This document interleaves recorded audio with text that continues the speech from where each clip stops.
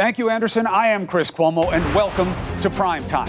As the Trump folks celebrate not being felons, word that 300-plus pages of findings from Mueller may soon be released should chill the mood. You don't have to be a criminal to be exposed as having done things that were wrong and lied about the same. Not a felony, but will the American people think it's all fine when the full story comes out? Tonight, a Senate Judiciary member who's fighting to take on President Trump in 2020. Speaking of people who were indicted but not in the who weren't indicted but are not in the clear, Jared Kushner was called back by senators today. Wonder what they were curious about. Our guest says she knows plenty of reasons why. The author of the bestseller Kushner Inc. is here, and she has a new scoop. Plus, we're going to take a look at the real crisis at the border. We're going to expose a deception that should matter every bit as much as anything that Mueller was looking into. What do you say? Let's get after it.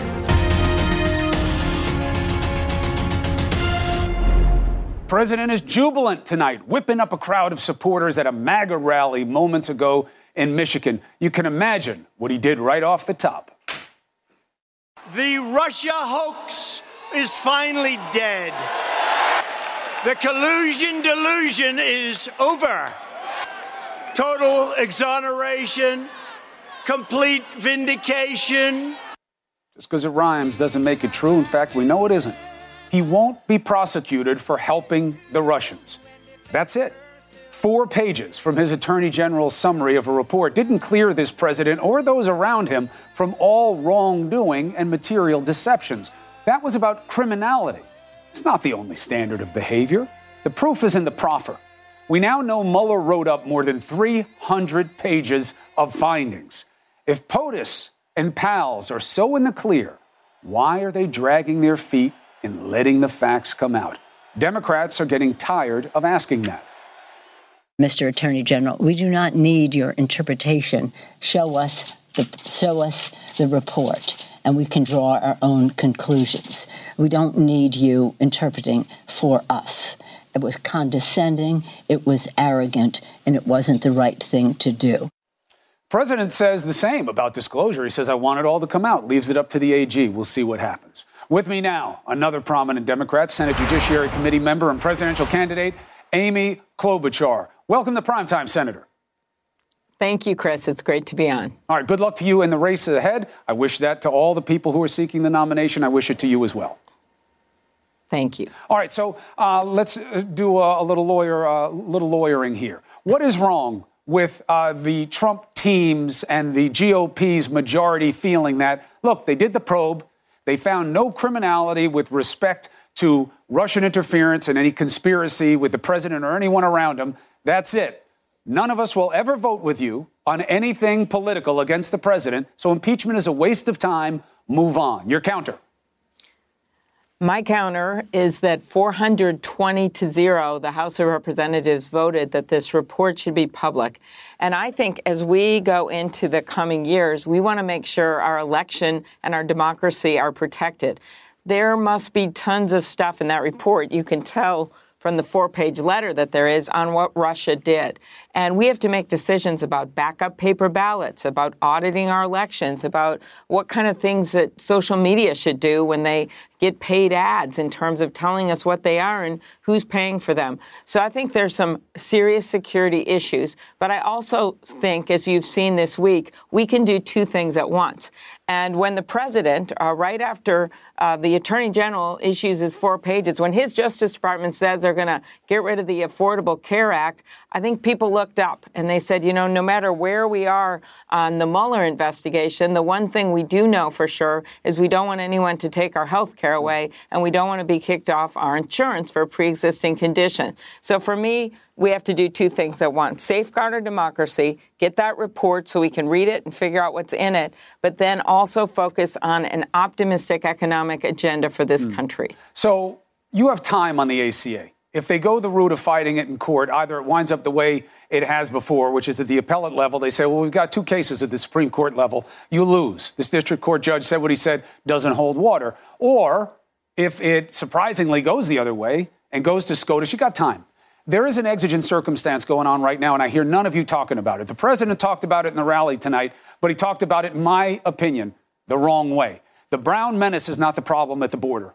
It's kids and family units. The people who are in charge are overwhelmed. They're crying for help. I hear none of you talking about it. Am I missing the reality, or are you guys asleep at the switch?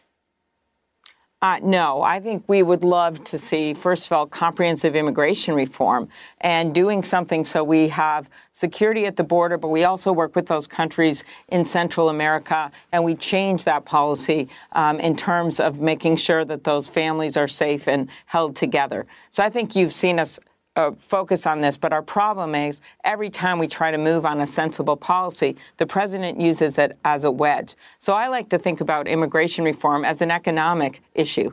And nearly 70 of our Fortune 500 companies are headed up by immigrants, 25% of our U.S. Nobel laureates born in other countries. And that bill we passed, that would have brought the debt down by $158 billion, and it would have given a path to citizenship to people. Right. So I think you have to see it as a comprehensive plan, and that's what the American people wanted years ago. And once you have a president in place that talks about it in terms of not just the border, but also economics, we're going to have the people with us. All right. Here's the problem. I hear you on the long view. And also, we're going to argue that same perspective about your infrastructure plan, which I think is really ambitious. I'll get to it in a second. But you have an emergency right now. And as somebody who wants to be the clarion call in this country, the leader of this country, they need help now. They literally, metaphorically, have their back against a wall. They don't have the resources, the case agents. They're doing catch and release like they've never done it before, Senator. The stories I'm hearing from the people in charge, I can't even believe them. We sent a reporter down there, Ed Lavandera, because I can't believe what they're telling me, and I was just there a few weeks ago. Isn't there something that can be done now to give the men and the women keeping us safe more?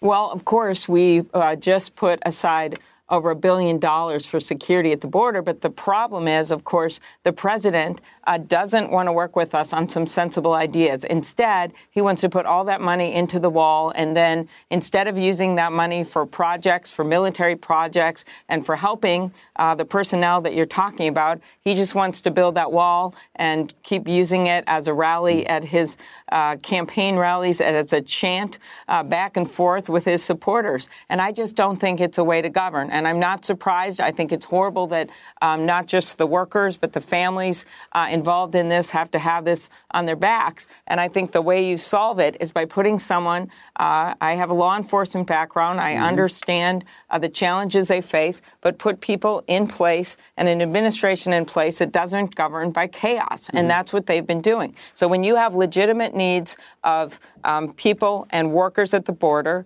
you meet those needs. But you don't meet them by spending $8 billion on a wall. So, and look, I'm bringing it up because I see opportunity there for leadership, not because you particularly are responsible for it, obviously, although you have a very interesting and diverse issue of your own up in Minnesota. So you're trying to figure out how to make your mark, distinguish yourself from the field, as you should at this point in the process. And you put out first a comprehensive infrastructure plan. There's some ambitious proposals in there. You also go into how you think you can get it done. Here's my question to you. Nobody wins because they're for infrastructure. Nobody goes and pulls the lever because of infrastructure, although we always need it. I've lived through generations of Cuomos fighting for infrastructure and never being rewarded for it. But here's the thing, Senator, why do you lead with that? And how do you get it done when you know you're facing a culture of opposition day one if you get in? I lead with this because it is a bread and butter issue. It means jobs, but it also means getting ourselves out of traffic jams and getting our goods to market. And of course, as you know, at my Snow Globe announcement, I talked about health care. I talked about workforce training and immigration reform and so many of the challenges, our place in the world that we face right now. But I chose to announce my candidacy in front of that Mississippi River, a mile away from them. That bridge collapsed in the middle of the river on a beautiful summer day, a mile from my house. 13 people died. And the world was focused on our state that day. What did we do? Well, I got the money, across the aisle, got the money to rebuild that bridge in a little over a year.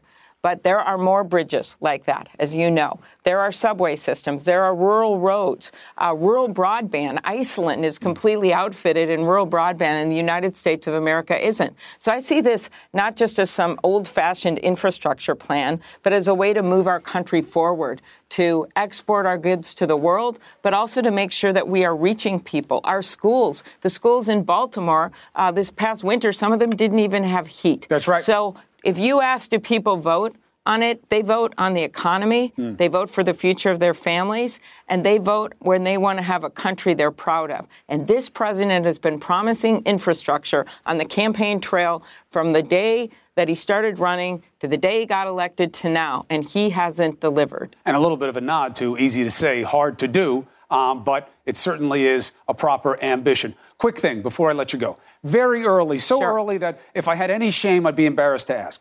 But in the polling right now, your relative position is not great. As people are deciding who to back, who's worth paying attention to, what do you say to them about why to give Klobuchar a nod, even though she's in the low single digits? Well, first of all, there was a poll today in Iowa where I was in the top 5, 6, 7. I mean, there is a group of us that are kind of in the same range and clearly have registered with voters, but it is early. And let me give you why I want to be president. As I've said, I am tired of governing from chaos. I want to govern from opportunity. I'm from the heartland. I'm someone that likes to get things done. I have a very strong record in the United States Senate for passing bills, for working across the aisle, and some people may think that's out of vogue to actually get things done for this country. I don't. And I also am able to win in hard areas where maybe it's not comfortable to go and it can be uncomfortable, but I have 3 times now won every congressional district in my state, including the one formerly held by Michelle Bachmann.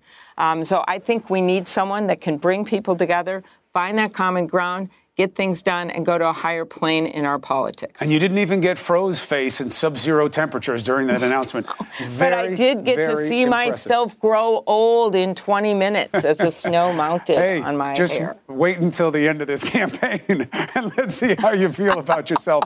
Then, as I offer all the candidates... Thank you for that good advice. After I offer all the candidates, we will chase you as appropriate, but please see this show as a forum when you can come on and be tested about what matters to the people as the campaign goes on. We make that offer to all of you and certainly to you, Senator Amy Klobuchar. Very good. All right. Thank you very much, Chris. All right, be well. You saw the chairman of the Senate Intelligence Committee right here on this program last night, Adam Schiff, firing back at the Republicans. Since then, he got this infusion of emotion and opportunity. He was face to face with his critics today, and he looked them in the eye. Many of them didn't look back, and he let them have it. Wait until you see this. And I'm telling you, it's the most important story that no one is talking about, at least not enough. The people in charge of protecting the U.S. border are crying out for help. The president was at a rally making it all about bad hombres and blaming others. We have a reporter on the border with the reality. Please watch ahead. There is a crisis at the southern border, but it is not the one that POTUS has been selling you. He sells you the brown menace. He was doing it tonight again at his rally. Smugglers and rapists, and nobody's helping, and I'll close the damn border. The reality is it's a crush of women and children, and he knew they were coming. He's been told for months. He signed an emergency that mentioned the problem, but then put resources, disproportionately at best, into a wall.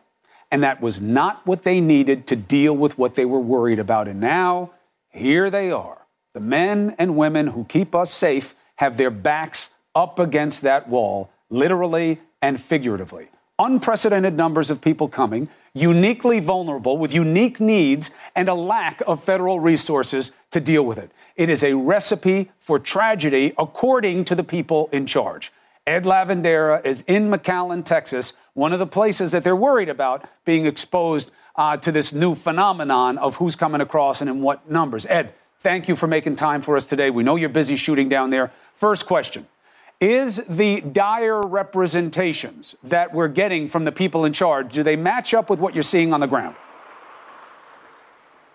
Yeah, I think the numbers that we're hearing from administration officials and the Department of Homeland Security and Customs and Border Protection, I think there's no question that they're seeing numbers at levels that they have not experienced in quite some time, and that processing centers are full. And because of that, Customs and Border Protection officials say they're having to start releasing families, migrant families specifically, probably sooner than they had wanted to. And that is definitely something we're seeing down here.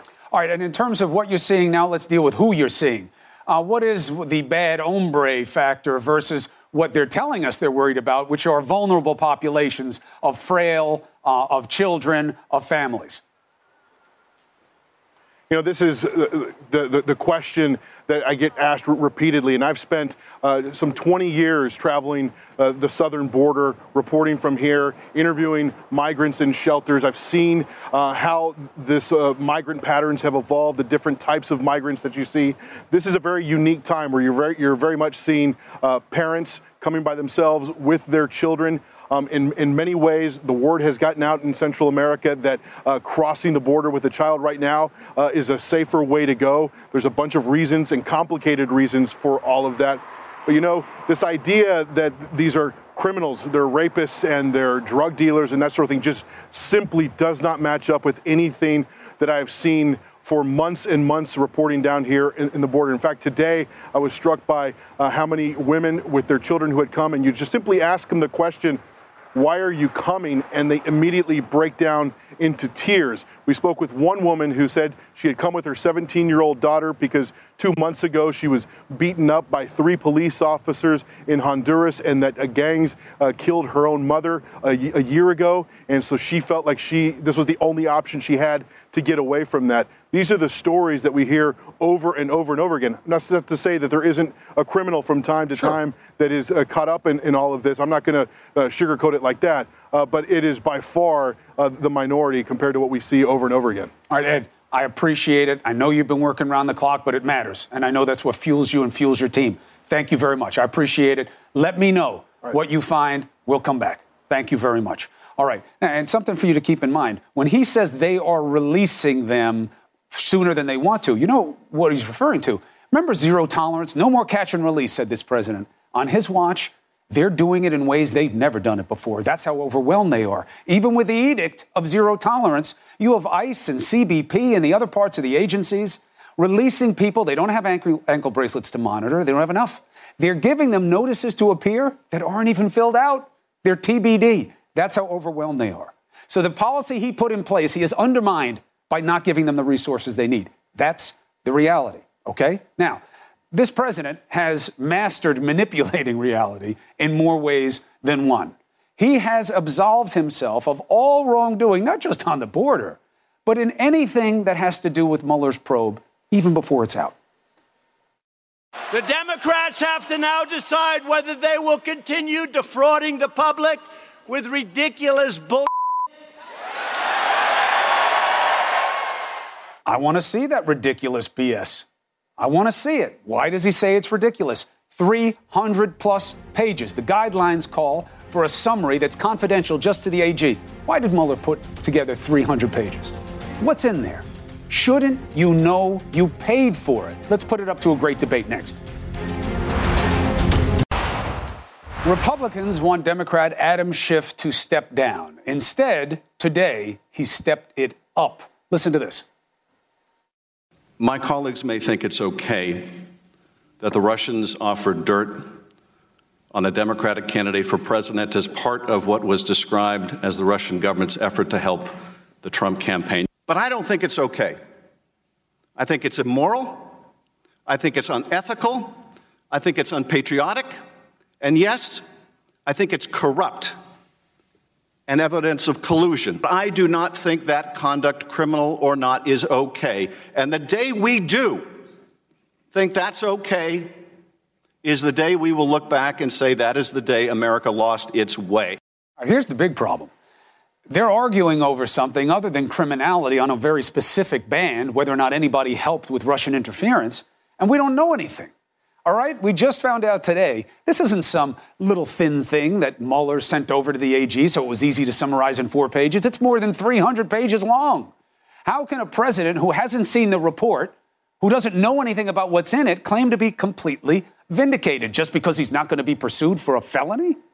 Come on. That is the start of our great debate tonight with Jennifer Granholm and Rick Santorum. I saw Rick in the elevator or in the hallway on the day this came out, and we were going back and forth about whether or not this had been handled right by the left and the right. And I think there's room in there for criticism. I'm fine with that. Both of you have heard me go on much too long about how I don't see the criminality. I don't think this ends the presidency. But it doesn't end the analysis either. Rick, isn't the easy answer? Let the report come out. Go to the judge, find out what grand jury testimony they're worried about having come out, redact it, but let it come out so the intrigue ends. Yeah, well, look, the first thing is that everyone's for the report coming out. The president's for the report coming out. I don't know of a Republican who doesn't want to see the report come out, but we want to make sure that it's handled properly. And hearing Nancy Pelosi and others talk about how this, it's an outrage that it's taking this long. It's a huge report. There's a lot of information in there that could be very sensitive, the grand jury information and the like, and it takes time for the legal analysis to make sure that it's done correctly. It will come out in plenty of time, way before the election, for everyone to be able to take a look at. So this outrage is another overblown reaction to Mueller. The second thing is that everybody for the last, year and a half has been saying, wait till the report comes out, wait till the report comes out. Well, finally, we get an analysis report, and it doesn't say what everybody is saying it was going to be in the report. And now they're saying, well, still wait for the report to come out. How do you know? I don't think that Attorney General Barr is going to issue a summary like that if there was some smoking gun sitting there. No, not smoking gun. Again, you know how I feel about this, but for the audience's edification, it's not about a smoking gun. It's not about whether or not he's simply a felon. It's about who did what that was wrong, and what did he know about, and why did they lie about it, and what does that instruct us to in terms of how we make ourselves safer going forward.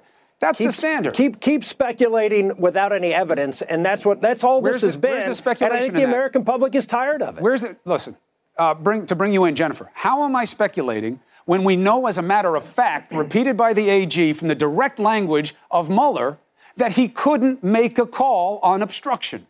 That has to mean that there was enough proof on each side of the ledger that he didn't know what to do, so he gave it back to the AG. How is that speculation?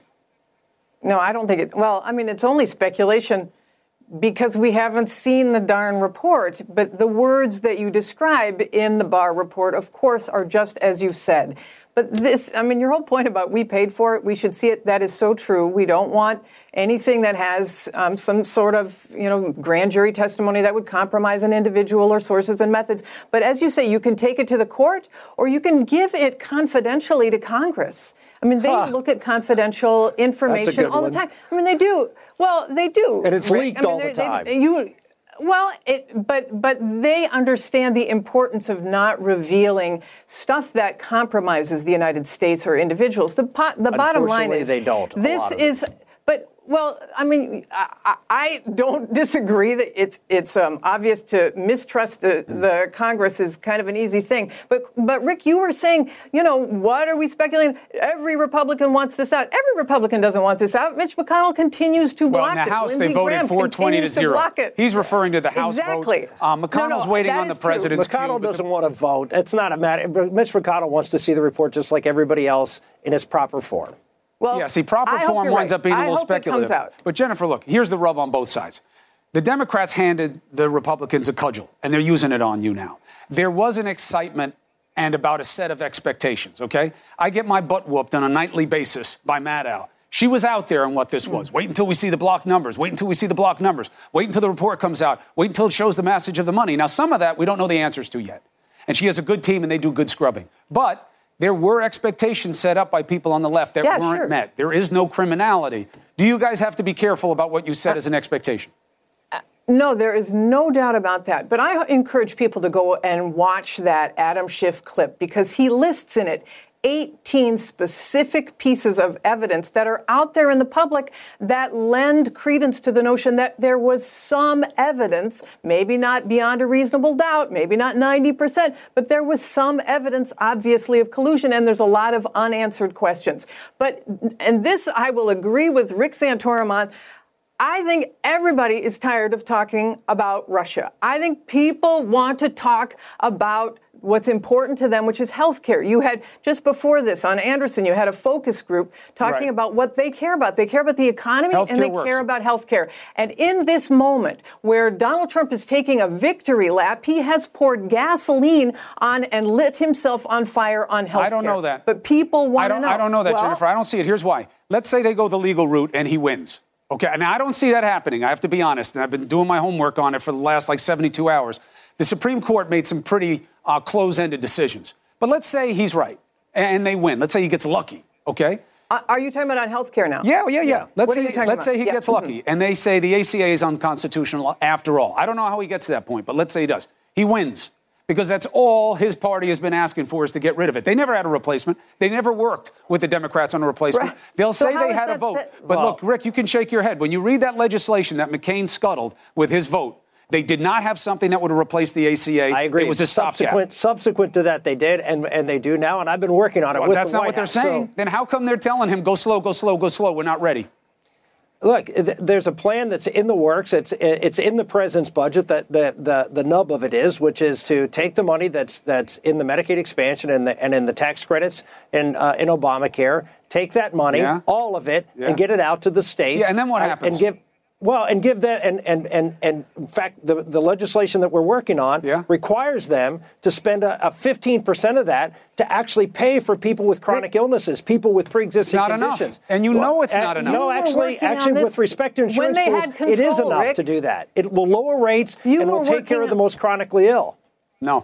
Okay, first of all, the president We've put actually out a run the budget. numbers. No, hold on. Hold, Jennifer, just let me make this, and then you get the last word. I'll give it to you. Believe me, you'll finish. Here's what I'm saying, because the facts matter. It's the mandate of the show. I know the way they calculated it. I have people who are in the business of scrubbing the numbers for the private sector. Okay, so Republicans will say they must know what they're doing. They work in the private sector. You're defining it in the most limited way you can that will certainly expose people that the companies will be able to exploit and not give policies to. There's not enough money put aside for it. Now, you could put more. But what you've done isn't right. We're talking about using the same amount of money that's currently being spent under the ACA. All right. Final word to you, Jennifer. Well, that's the problem, is that the president's budget cuts $1.5 trillion out of Medicaid and $800 million out of Medicare, and, by the way, cuts Social Security, too. And you cannot do it with that level of cuts. You are cutting people off of health care. You're cutting children who are on their parents off of health care. You're cutting people with pre-existing conditions off of health care. That is not what America is going to want. I'm telling you, this is an issue that we won on in 2018, and we're going to win on in 2020. One final point, Chris, and that is that the Center for Health and the Economy, which is a nonpartisan organization that scores things like the Congressional Budget Office does in Congress, they looked at this proposal and said it would reduce premiums and costs by a third and would maintain the same coverage that's under the current Obamacare. So, but not for the same number of people. And that's okay. Yeah, it will. It's the same This is a good debate to have because we're going to see what the ideas are. We'll put them out. And it's got to be chewed on. Disagreement, but with decency. That's what the American people need. Look forward to the best prescription of all. Rick, thank you. Jennifer, I told you, you get the last word, at least where I'm involved. Take care. Almost. Look, you got to don't let perfection be the enemy of progress. All right, so why did senators call the president's son-in-law back to the Hill again today as part of their Russia investigation? What do they want to know? What are the legitimate questions to be asking Mr. Kushner? Now, this is something that very few know about, but we've got a guest who's got her thumb on the pulse. She wrote the book on him that is rocketed to the top of the bestseller lists. She has a scoop for you next. All right, here's the headline. We need to get beyond it. The headline is a second interview before the Senate Intel Committee for Mr. Jared Kushner. You may recall he is the president's main player, certainly one of the top two in the Middle East. So what did they want with him there? What did he say? What do they may be looking to learn? Okay, let's get after it with Vicky Ward, the author of Kushner, Inc., a new book focused on Kushner as well as the president's daughter, Ivanka, and their influence in this administration. I have the book here. It's rocketing up the bestseller list, as you see with all the big shot books. Sign here so I can sell it someday on your back. All right, so let's see what you can tell me about the intrigue. Security clearances. Yes. The supposition is this, and you rebut the argument. Right. There is no issue they don't like this guy. He's financially sophisticated. They don't know how to process the forms. Stop. There's too much there. So the president said, let him just have it. That's all there is to it. He did nothing wrong. What's your suspicion? Okay. So Rex Tillerson, former Secretary of State, thought that Jared Kushner went from being really annoying to downright dangerous. Personality conflict or more? No, far more. Jared took the whole Middle East portfolio from Rex Tillerson very, very early on. And Jared was the one pushing for the U.S. first official visit to Riyadh. Very strange place to go, not a country we share democratic values with. The theme of that summit was all about cooperation in the Gulf. The Saudis turn around and make a mockery of it 10 days later because they blockade Qatar, with whom they've had a long feud. Qatar has Al Jazeera, the closest thing to a free press in the region. It has an American airbase. That is our security. Rex Tillerson, James Mattis, Defense Secretary, knew nothing about any of this, were horrified. They knew that because Jared Kushner controlled the relationship with the Saudis and the Emiratis behind this blockade, that he had given the green light from the White House. So hold on. Help me with two things. One, what do you know about how they would know that? And two, why would Kushner want to do that? So the theme of the book is that basically the Middle East is a casino in which Jared Kushner runs around as sort of for his private financial interests. Hear me out. What Rex Tillerson and James Mattis certainly didn't know, none of us knew back then, was that at the end of April, Charles Kushner, Jared's father, desperately needing investment into a money pit, this building in New York, 666 Fifth Avenue, meets with the Qatari finance minister. I've spoken to someone in that meeting. The Qataris turned the Kushners down because it was a bad investment.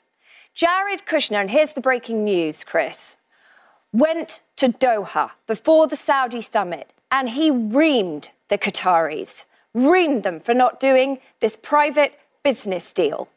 The next thing that happens, the Qataris are made to feel very unwelcome at that summit in Saudi Arabia. The day of the blockade, I have very strong sources saying the Saudi and the Emirati troops were on the Qatari border. Because Jared Kushner wanted them to be. And wait, so 9 months later, this is only the beginning, 9 months later, as I say in the book, what happens? A Canadian firm whose largest investor is Qatar bails out 666 Fifth Avenue, this building, in a deal that makes no financial sense. Nobody does a 99-year lease paid up front. You don't have to be in real estate to understand that that is not an economic deal. The Qataris felt under threat from Jared Kushner. So this is very heavy stuff. So the suggestion would be that they turned down the deal because they thought it was just about business. Then the Saudis show up on their doorstep and they realize it's about more than business. Then they decide to give the money, which you're saying is almost like a blood money payment. This is a heavy set of allegations. Do you believe you can back it up with proof? I do. How so? Well, what kind of proof would you be looking to marshal? Well, I think, we'll stand by. There is documentary proof. Okay, because that's going to be key. Yes, that is. Because as we all have been playing out here, the land of allegations, it's all about, we only know what you can show. We only, yes, but I did call my sources in the State Department who have absolutely confirmed that the troops were on the border. Right, and the question is, why were they there? Why were they there? We also learned today, Chris, as you know, that there have been secret negotiations about sharing nuclear technology with Saudi Arabia. We know, look at what happened, the House Intel Committee has asked for documentation to understand what on earth went on with Jared's last visit to Saudi Arabia. Nobody knows, if you read the letter, nobody even knows what hotel he stayed at, let alone who he talked with. This is diplomacy in the dark by someone who no security agency thinks should have a security clearance because he's got financial issues. So you don't think that it was what is pitched to us by the White House, which is his background is sophisticated in a way, his holdings, his dealings, that they're not used to seeing with people that they vet who go into public service. And that's why he had to keep revising it, and it confused the process, and that's why they were holding it up. It was bureaucratic. It wasn't because of any legitimate concerns. Look, Jared Kushner, I report in my book, he pushed for James Comey to be fired in the first spring of the administration. Why? Because he had left all the meetings with the Russians and everybody else, the Prince of Abu Dhabi, some Qataris, the Chinese. He left them all off his security clearance forms. That is a felony. And he knew the press had got wind of it and that James Comey was leading an investigation into collusion between Russia and the Trump campaign. He, in public, in front of White House colleagues who completely disagreed with him, he said to the president, please fire James Comey. The Democrats don't like Comey. The FBI doesn't like Comey. And the base will love it. And that was not reported. Why was Jared Kushner so keen to see James Comey go? So you're saying that what we just saw with Mueller, that's about Russia. Right. And the fact that you don't see Mr. Kushner mentioned in that doesn't give you any comfort because you're saying that's not the part of the world he needs to worry about. No, that's a big distraction. My book is all about the Middle East and the threads that take us back again and again and again to the Kushner Trophy building, the troubled building that no American investor would touch with a 50-foot pole. The crucial thing to remember is that Jared Kushner entered this administration with an albatross around his neck. An absolute albatross. You mean having to get funding for that because it was killing the portfolio? And you know what? It's a family investment. This is the business he is going to inherit and lead. There is no way he can wall himself off from it. And that is why no security experts thought he should have a security clearance. And the president had to lie for him. Did his wife know what he was doing to advance the fortunes of 666 Fifth Avenue? Well, I show in my book very clearly that Ivanka and Jared's, finances are tied together to a certain degree. They are peas in a pod. They are very like-minded. They think they can message their way out of anything. But you know what, Chris? The Senate Intelligence didn't interview him today because he was getting a White House Employee of the Month award, okay? The House Intelligence Committee is not asking him for documents because he's so sophisticated. There should be accountability. I hope it lies ahead. Well, listen, as I said again, the coda is we know what you can show. You're welcome on this show to advance our understanding at any point. Good luck with the book, and thank you for sharing its success with us. Appreciate it. Thank you. All right. Listen, nothing ruins a trip like a canceled flight. We all know that. This is a turn, but it turns us back into something that is a growing concern for so much of us, all right? We're getting more and more worried about air travel for good and bad reason. But how about this? 1 minute your flight's canceled. The next minute, the entire carrier is gone. A story that lives up to the name of the airline. It just is a wow story. Next. Hear about this story about WOW Airlines? Thank God it's not about a catastrophe, but, people didn't lose their lives, but they sure did lose a lot of their time. People on both sides of the Atlantic, they're just really upset. This Icelandic budget carrier, WOW Air, shut down with no warning. More than 1,000 passengers were at airports thinking they were about to board. There was a delay in the flight, and all of a sudden, nothing happened. D. Lemon. To say that WOW did not handle this well is a gross understatement. What's your take? You know what, I'm going to say wow. Well done. Well done. I mean, come on, that was so obvious. You knew I was going to do that. Yeah, they didn't handle it well. But do you know Mitch in the makeup room? I do. Michelangelo, I call him because he's such an artiste with what he does to your mug. He does to this, all right? I'm 70, it makes me look like this. So he says that he flew WOW to Paris last year, $300 and some bucks round trip. He said it was fantastic. He loved it. I don't know how you make money flying people to Europe and back for $300. And obviously you don't. Exactly. So I feel bad for the folks, but I mean, the airline industry is a tough industry. And if you're going to fly WOW Airlines, I would, in the back of my head, I would think something. I'll tell you what. Here's my little sneaking concern about it as we learn more about how this went down, and we will. People, money's tight, man. People want to travel. They want to live their best life. Money's tight. They're seeking advantage. These airlines are one way to get it. But who's watching them? Who's making sure that they have the reserves? That's what that 737 situation is to me. You took the words out of my mouth. We put a lot of faith in these airlines to do the right thing. Regulation exists for a reason. Yeah. Oversight exists for a reason. It's easy to say, cut regulations, business hates them. That's what's happening now. Sometimes they hate them for wrong reasons. Yeah. We'll see. But that's the right reasons that we have regulations for. Listen, I feel bad for those people, but they're stuck. but in a way they're not out of a lot of money. They didn't spend thousands and thousands of dollars to go to Europe and Iceland and all of that. So it's terrible for them. But, I mean, look at the bright side. And another person, speaking of the bright side, you know Rob Goldstone, you know that wrote the letter for that infamous? He's on tonight. I got his book. He wrote an op-ed for the Washington Post. He's going to tell me how he's doing after the Mueller report is out, if he still lives in fear. And also, we've been talking about Jussie Smollett in Chicago. Everyone says we need to hear from those brothers. Even you said that, right? Right. Their attorney's on tonight. Oh, yes. Good get. Gonna have to stay up late again with D. Lemon. Great job last night. I'll see you in a second. Thank you, sir. All right. Listen, I can't say it to you enough different ways, and the truth just gets more and more revealing. The border is in crisis. It's not the one that the president has been telling you about, and his threat now to shut it down is ridiculous. Why didn't he address this? Why isn't anybody talking about this? The reality behind the pictures that I'm about to show you. Next.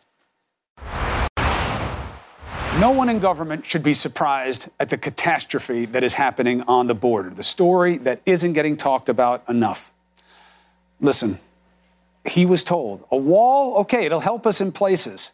But they came to Congress, they came and told the president, we have a different set of needs to deal with what is coming.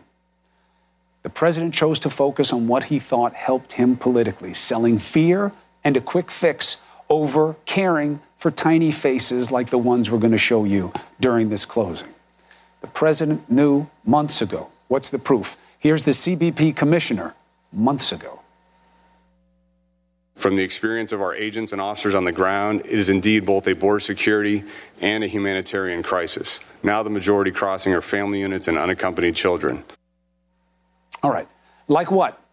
Asylum rules, accommodations, manpower, judges, medical and transport. All right? What was delivered on was mainly the wall. If you look at the declaration of emergency, the president talks about these problems because somebody else wrote it, right? But all of it was geared toward just getting the wall built.